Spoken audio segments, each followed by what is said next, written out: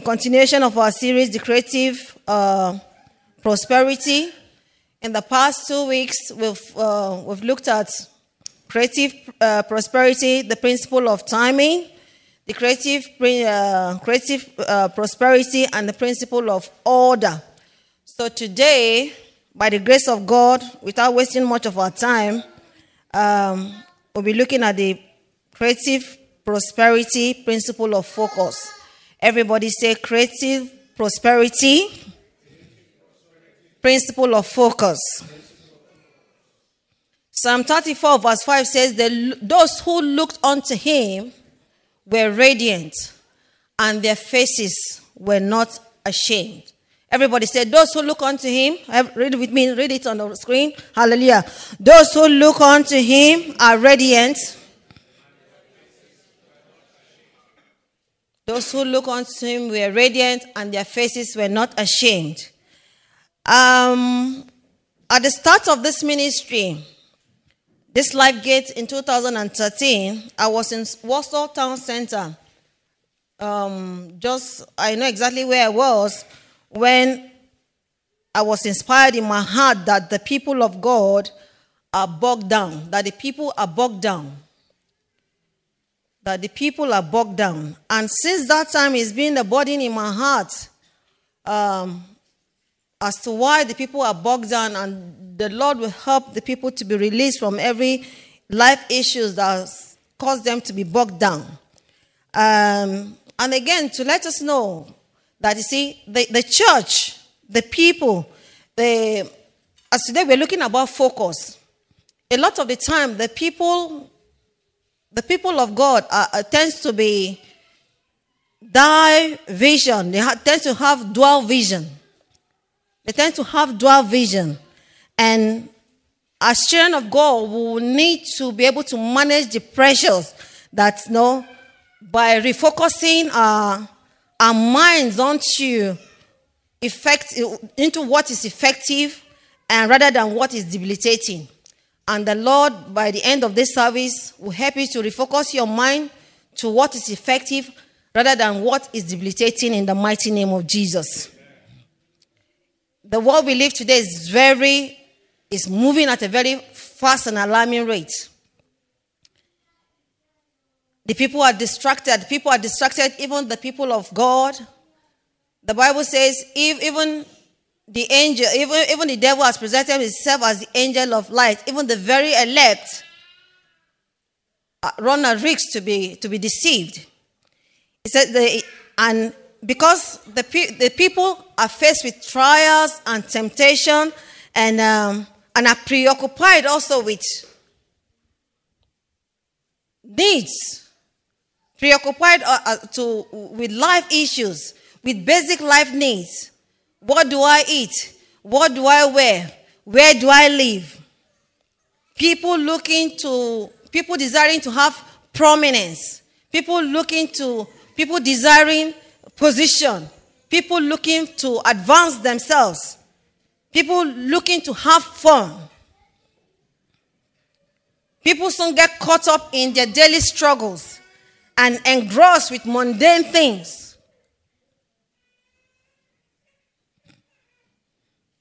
And soon lose sight of what is like our life purpose in God. You need to be able to answer this question. What is my life purpose in God? You alone is the only one that can answer this question. I am the only person that can answer this question. What is my life purpose in God? And as children of God, the true purpose of a Christian is to prepare, right now, to prepare for the kingdom. We are all preparing for the kingdom of God. And if we know that with God, we'll be able to win the kingdom for God, and let his kingdom come and reign in the name of Jesus. And today, the Christians and also the world are confused about who God is, about who is the true God. You have the world, even some Christians, they're in confusion about who the true God is. The Bible says that this is eternal life, that the people might know you, the true God, and Jesus Christ whom you have sent. You still have children of God. People, even people, the so-called people in church, are still in doubt. Remember, we're talking about the principle of focus. People are still in doubt of the real Jesus. People are in doubt of the real Jesus. The apostle in 2 Corinthians chapter 11 verse 14 said, be aware of another Jesus, because people are presenting another Jesus. Be aware of another gospel. The church, even a lot of the time, children of God, even the church, so-called church people, do not even know what is the real, what is the real Jesus about. People are in confusion about the word of God. You still have people in the church and the world are debating about the inspiration of the word of God. Are debating about the inherency of the word of God. Are debating about the infallibility of the word of God. People are confused about the true gospel. What is the gospel? The good news. People don't believe in it. And even the church. When I talk about the church, I'm meaning the individual. You and I, the family, the local assembly, and even the world at large.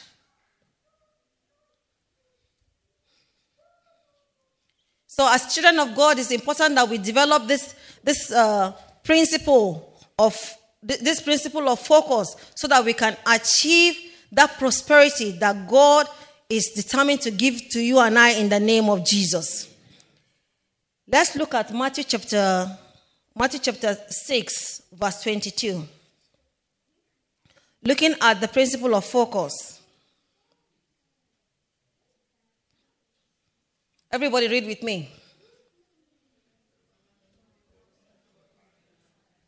Everybody read smartly, please. Hallelujah.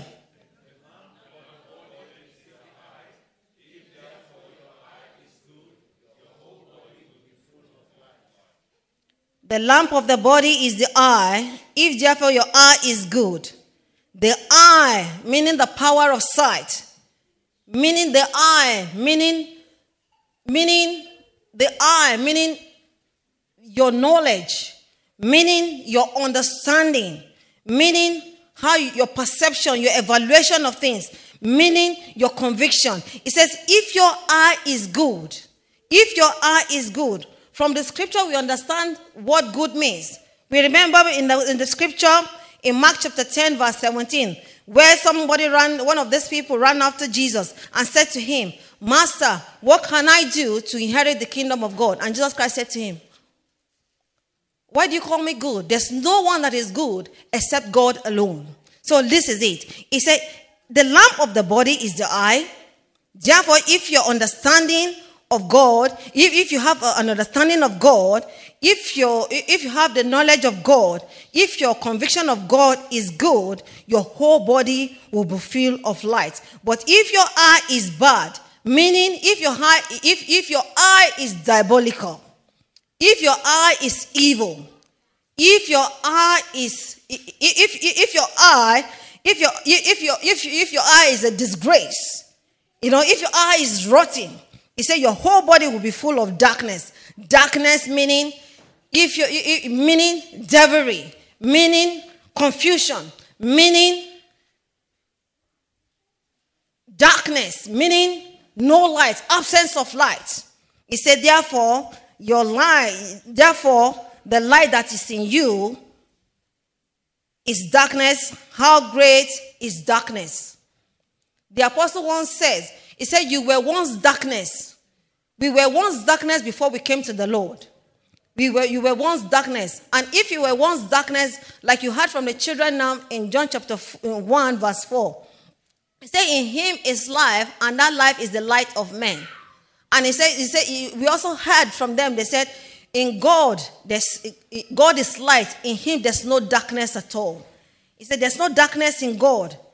If we cannot see, it's because there's the element of darkness. May we see and may our focus be right in the mighty name of Jesus. In the Bible, in the parable of the sower, Matthew chapter 6, if I remember, Matthew chapter 6. Let's turn to a parable of the sower. In verse 19 of the parable of the sower, the Bible talks about the wayside receivers. People who receive the word of God without understanding. That's the wayside receiver. And in verse 20, the Bible talks about the stony place receiver. That is, the people who receive the word of God, they receive the word of God with joy, but they do not have depth in them. There's a place in the Bible, in Ezekiel chapter 33, verse 30. It says, the people, oh man of God, the people are talking about you in their walls. What did they say? They said, come to, they said to one another. They said to one another, come. So they come to you as people who sit. They come to you as people who sit and to hear the word, but they do not do them. For you, your mouth, people come hear the word of God. Oh, the man of God has spoken well. The man of God is sharp. Is inspirational. Is everything. He said, but they do not do them. He said the voice of the man of God, the speaker, is like a one that plays instruments. These are the kind of people, the stony place receiver. They receive it with joy, but with time of trouble, they've not allowed the word of God to be proven in their lives. Soon they stumble. May you not stumble in the name of Jesus. And you have the verse 22. Let's look at verse 22. Verse 22 is the thorny place receiver. The thorny place receiver, Matthew chapter 6, verse 22. It says, everybody read. No, sorry. Matthew 6, 22. So?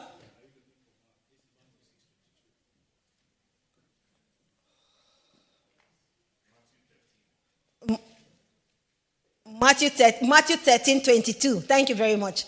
Matthew 13, 22. It says the stony place receiver is someone who hears the word, and the cares of this world and the deceitfulness of riches choke the word and it becomes unfruitful. If you can find it for me, please, because that is very major to what we're about today. Matthew 13, 22. Hallelujah. It says that this is another category of people. Everybody read now. Hear this.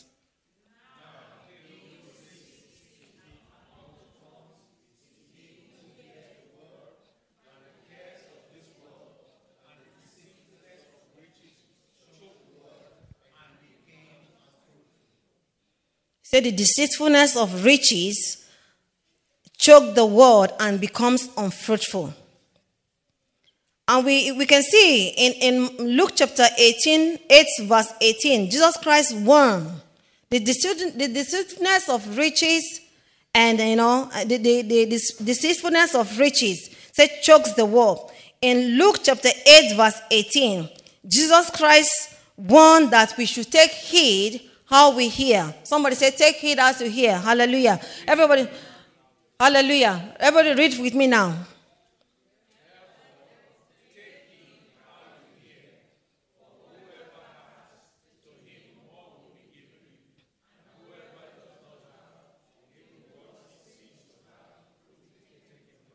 Hallelujah. So the parable of the sower in Matthew chapter 13, talks about, it's very important in the principle of focus. It talked about those who heard the word and the devil came and stole it because they lack understanding. It also talked about the people who heard the word, but because they did not have roots in them, because of pressure of life, because of persecution, and they could not prove the word of God. And also those who had the word, but because of the deceitfulness of riches, cares of this world, and the deceitfulness of riches, the word was choked. And Jesus Christ said, be careful how you hear. Somebody say, be careful how you hear. Be careful how you hear. And it says, and there's a risk there. It says, if you do not take heed how you hear, even that which you've heard will be taken away. That which you will hear today will not be taken away from you in the name of Jesus.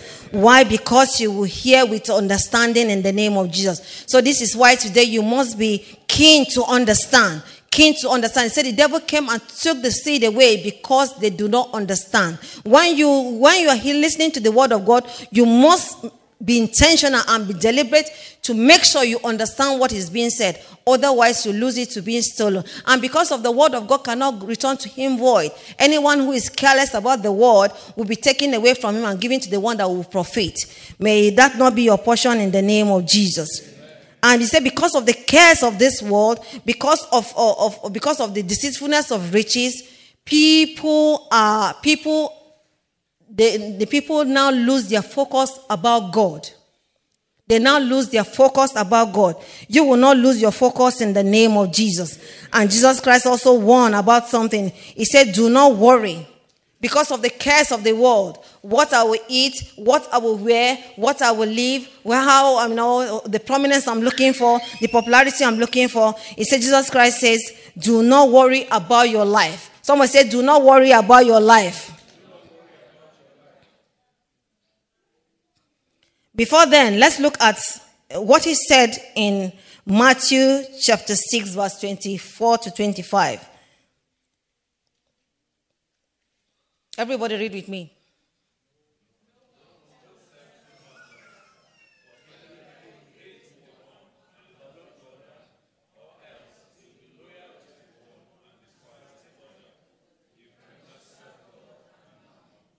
You cannot serve God and mammon. This is Jesus Christ now. He was warning the church. He was warning his people. He says you cannot serve God and mammon. We're talking about focus now today. We're talking about the principle of focus. Jesus Christ says you cannot serve two masters. It's either you love the one or hate the other. You cannot serve God and mammon. You got to make a decision as to what who you will serve. There was a situation in Luke chapter 12 about a man who said to Jesus Christ, Master, ask my brother to share with me in the property. And Jesus Christ said to him, who's made me a judge? Who has made me a judge over you all and I don't know how to spread that word, arbitrator among you? Be aware of covetousness. Basically today, God is saying to you and I, be aware of covetousness. You cannot serve God and mammon. Mammon basically is about covetousness. Things that take over you, things that changes, things that take over you, things that take your eyes off God, things that takes your eyes off to love God, things that distract you, things that make you want to disobey God, things that want you not to give your all to him, things that undermines God in your life. Is mammon. And the Bible says, Jesus Christ says, be aware of covetousness. Somebody say to your neighbor, be aware of covetousness. The Lord will deliver you and I from covetousness in the name of Jesus. And again, Jesus Christ warned again. He said, do not worry about your life in verse 25, where we read this morning, verse 25. Matthew verse 25, everybody read with me. He said, therefore I say to you, do not worry about your life. What you eat, what you should drink, about your body, what you will put on. Is life not more than food and body and clothing? Hallelujah.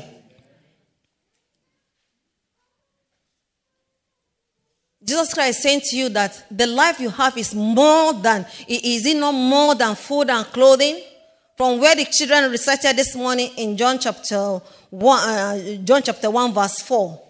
He says, God, Christ himself is our life. Say to your neighbor, Christ is my life. And in his life I have light.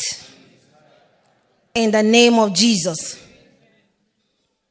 Another warning Jesus Christ gave was that do not fear. Say to your neighbor, do not fear.